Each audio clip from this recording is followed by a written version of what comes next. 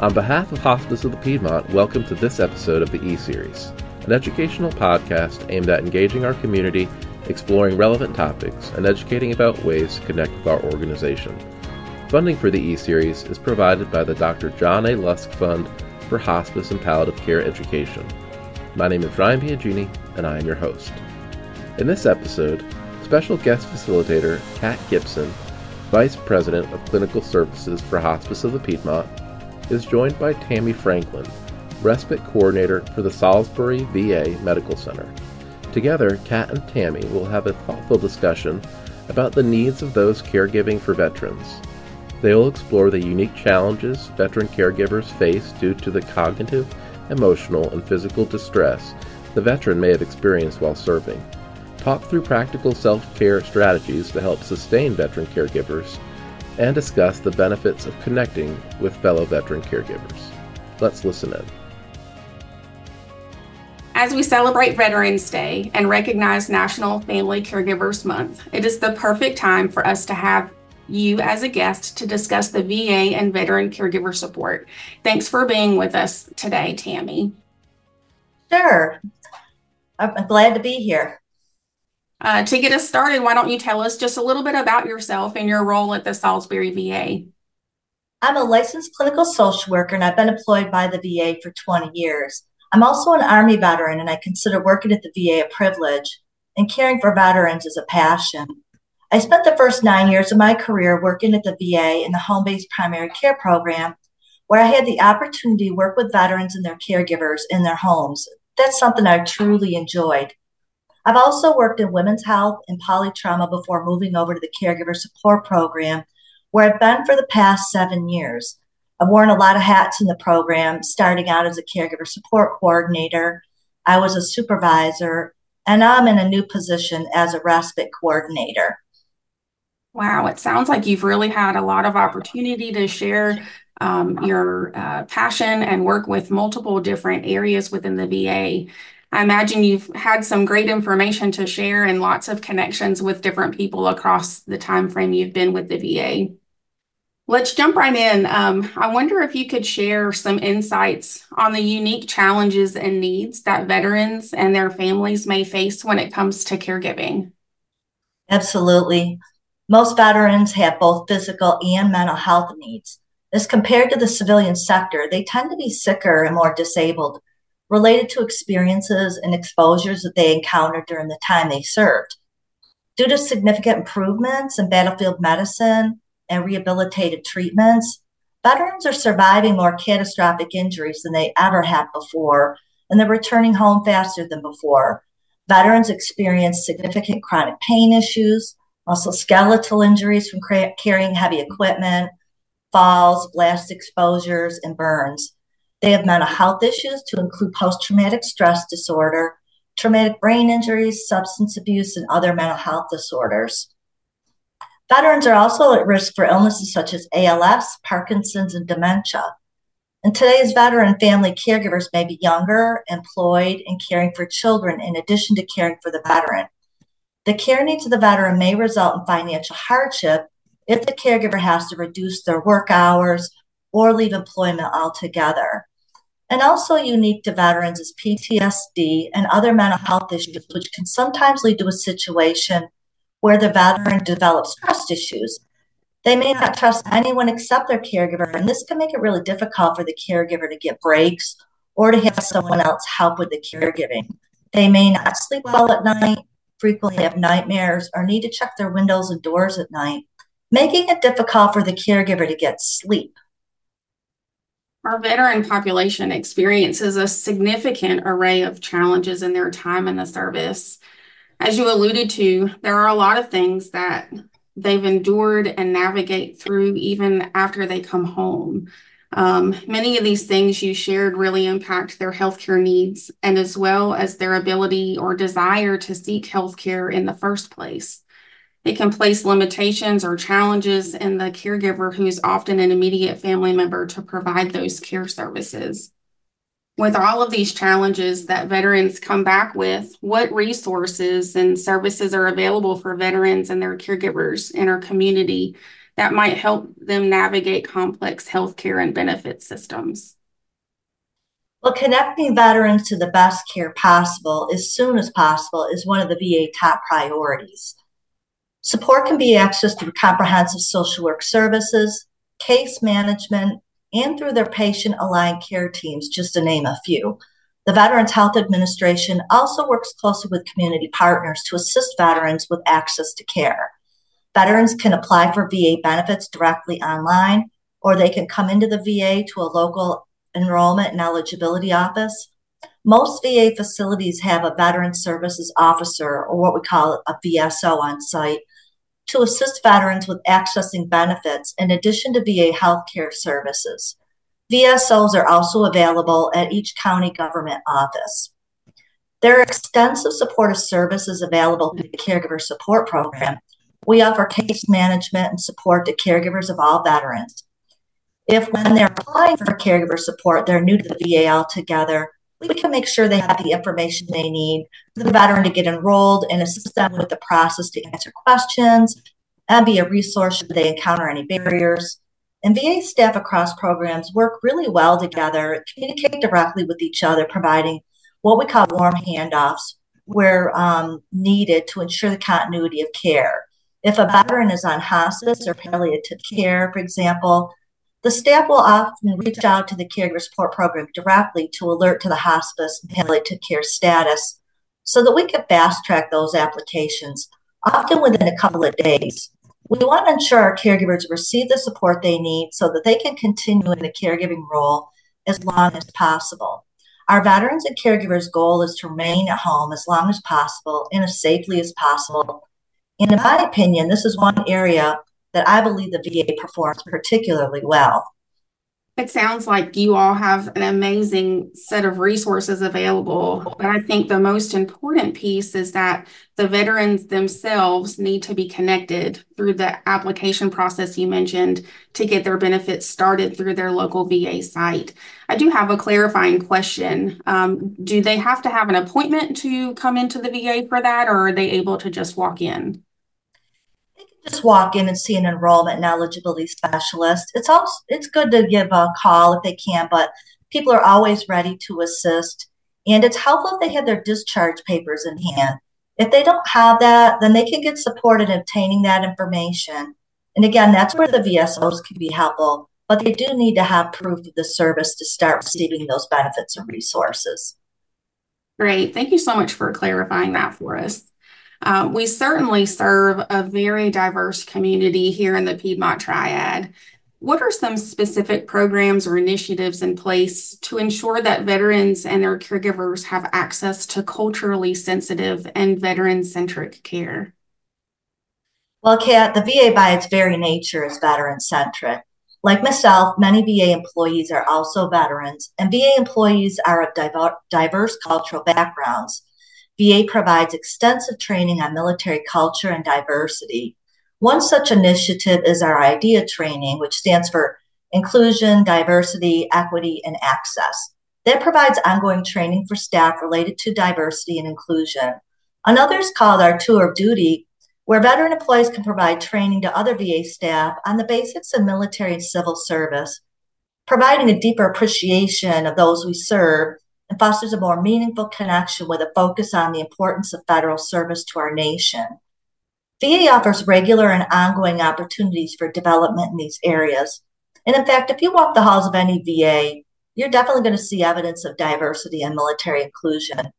When our veterans come to the VA for care, they often come for more than just their health care. They come because of the social connection they receive, the recognition, and feeling like they're with their brothers and sisters. It's something hard to describe, really, unless you've served, the importance of feeling like you belong. And I experienced that VA culture shift myself directly as a female veteran. When I first walked into a VA back in 1990, I rather felt like I didn't belong. Everything I saw and experienced made me feel like I did not belong, and I walked out without enrolling for care. It wasn't until years later VA culture shifted, and the need to recognize, welcome, and provide appropriate care for female veterans was finally recognized. At that time, I was just one of 5% of female veterans, and that percentage is now over 20%. So the VA is always monitoring and shifting to keep up with the changing demographics of those that we're providing care for. That is so great. Thank you for sharing. You mentioned having this family feel, that you're surrounded by your brothers and sisters. And I think being a veteran is a whole different experience. If you've not lived it, you never really fully understand all that a veteran has seen and done or heard and endured in their time in the service. Even if their experience differ from person to person, I think having that space where people feel safe and cared for in such a nurturing and informed way is such a great gift that we can provide to our veterans who have served our country. That's so true. And that's why a lot of VA staff are also veterans. Even though we left the military, it's really a natural fit to want to provide care and be together with others that served and continue to serve. Well, I'm so thankful that you've found your home within the veteran system and that you can continue to service those who have served and are currently serving our country. Hi friends, I want to quickly pause this conversation to speak directly to veteran caregivers listening to this episode. If you want to learn more about the wealth of programs and support services available to veteran caregivers, go to caregiver.va.gov or call the VA Caregiver Support Line at 1-855-260-3274. The Caregiver Support Line is available from 8 a.m. to 10 p.m. Monday through Friday and from 8 a.m. to 5 p.m. on Saturdays. Once again, the website is caregiver.va.gov and the Caregiver Support Line phone number is 1-855-260-3274. And now let's get back to the conversation.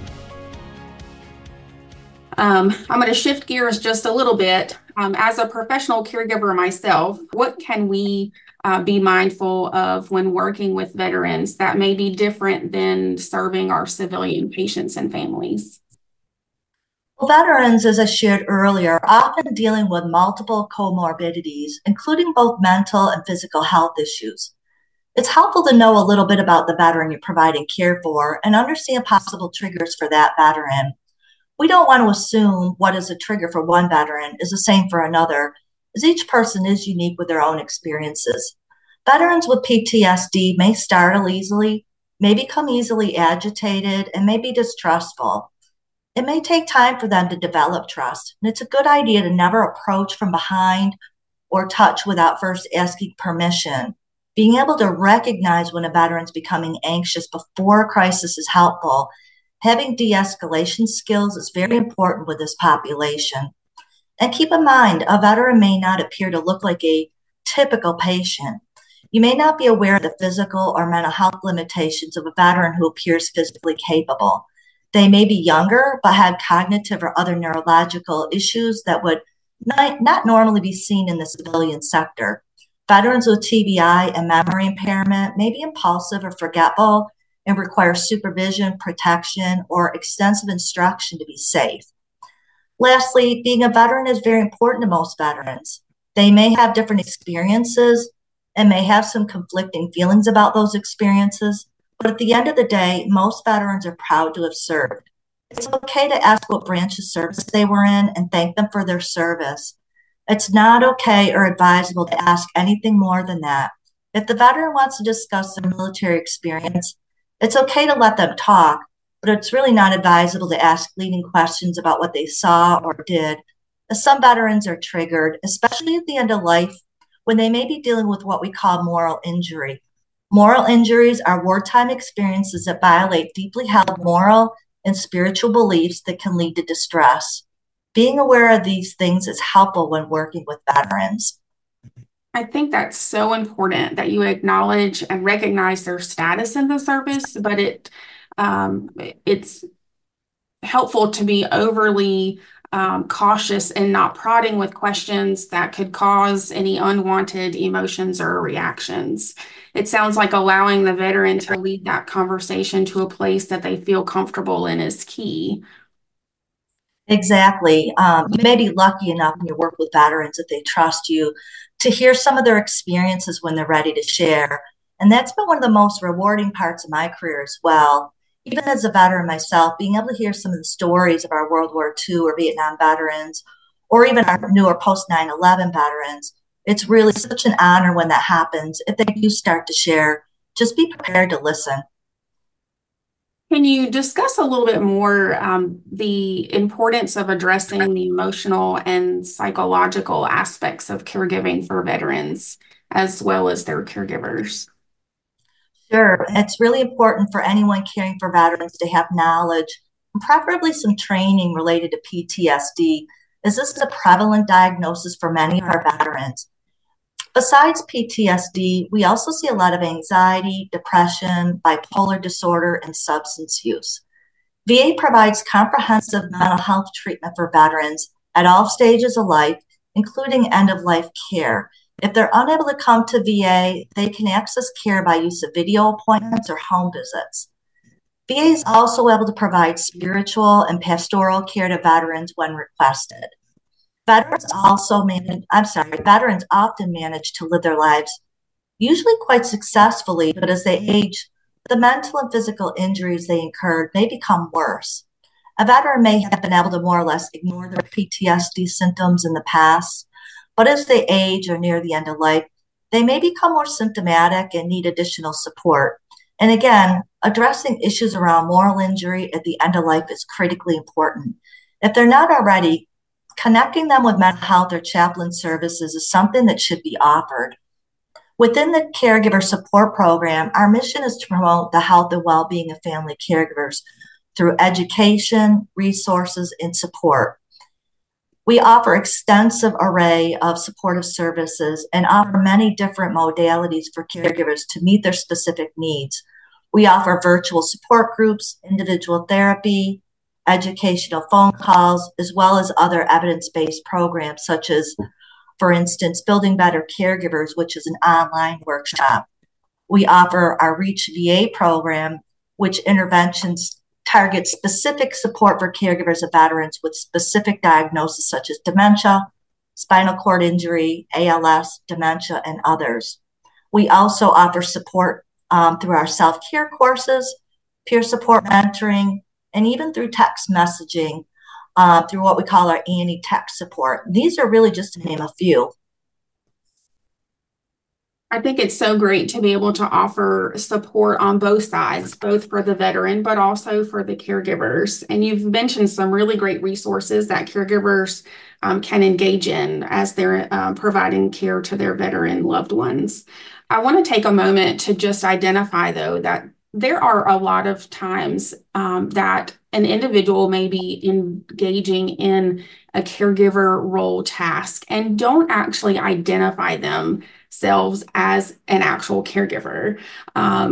We feel like oftentimes we see the folks that are providing significant hands-on care in a home care setting oftentimes do identify as a caregiver, but the folks that are just helping with simple tasks like picking up medications or doing the grocery shopping or calling and checking in on their loved one, once or twice a day, stopping by to check in, those folks who are doing a more what we consider minimal task don't identify themselves as a caregiver, but they certainly are shortchanging themselves because they are absolutely a caregiver, just not in a robust sense quite yet. We acknowledge that caregivers engage in the caregiver role from start to finish, oftentimes for up to 4 to maybe even 5 years. And so we want to encourage people to identify themselves as a caregiver in the early stages and really tap into those resources that you have shared that are available to caregivers of veterans. Do you have any other specific advice or tips that you can offer to caregivers of veterans in our community? So be genuine and respectful in your initial interactions with veterans, especially during the initial visits. Allow time for the veteran to develop trust. They may be initially guarded or mistrustful, but remember, when they were serving, being on guard and judging safety was what likely helped them to survive. So just give time and space. Get to know their preferences. For example, I once had a veteran who was a POW in World War II who suffered exposure injuries related to frostbite and he hated to be cold, refused to disrobe for his shower. The aide was great. She found that getting the bathroom shower steamy and the water comfortably warm before asking him to disrobe helped him to cooperate with the bathing process, making things easier for her and the veteran. Develop a relationship with the veteran's family caregiver and include them in treatment planning. They often know the veteran best and can provide you with important information. Some family caregivers may feel ambivalent about having another person help provide care for their veteran. It might be helpful to ask them if they have questions or concerns. Encourage them to engage in self-care and take care of themselves so that they don't burn out. Feel free to suggest they learn more about support available at the VA. You and they can get more information from the VA Caregiver website, which is www.caregiver.va.gov, or you can call the VA Caregiver Support Line at 855-260-3274.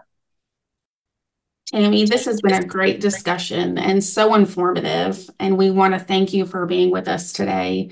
Is there anything that you've not touched on yet that you'd like to leave for our listeners with? Yes, thank you, Kat. I'm super excited to share that this year there's a national focus within the VA on respite care.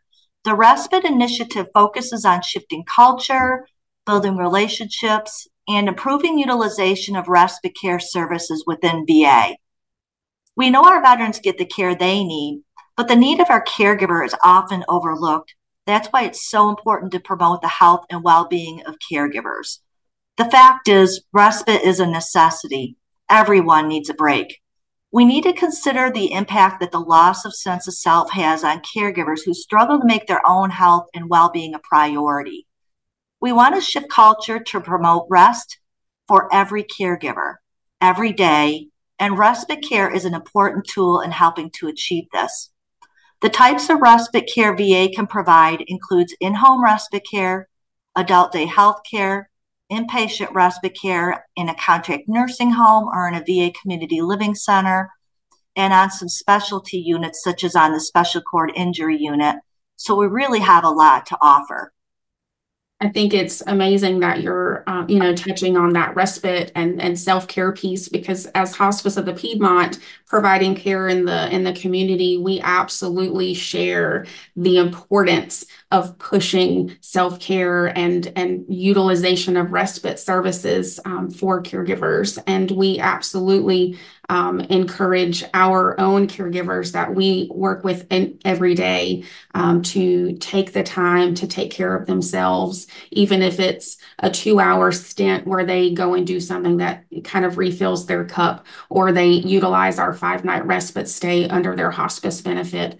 We are all the time encouraging folks to really take care of themselves, because so often people put themselves to the side to engage in care for someone else, and they don't realize that they're hurting themselves over time. So really keeping on top of folks and encouraging them to utilize those self-care tools and resources available, I think is great. Tammy, thank you so much for sharing your time and your expertise with us today. And thank you for your excellent work that you do with the VA to support our veteran caregivers in the Piedmont Triad area. Absolutely my privilege, and thank you for having me. It's really a privilege to collaborate with our community partners such as yourself, and we look forward to more opportunities in the future. Thank you, Kat. Thanks so much. Thank you for joining us for this episode of the E-Series. Up next, my colleague Jessica Crisp will return for a year in review episode as we revisit some of the most impactful moments from this year's episodes. Be sure to subscribe to our channel wherever you listen to podcasts so that you'll receive a notification as each future episode publishes. Until then, I'm Ryan Biagini, and this has been the E-Series.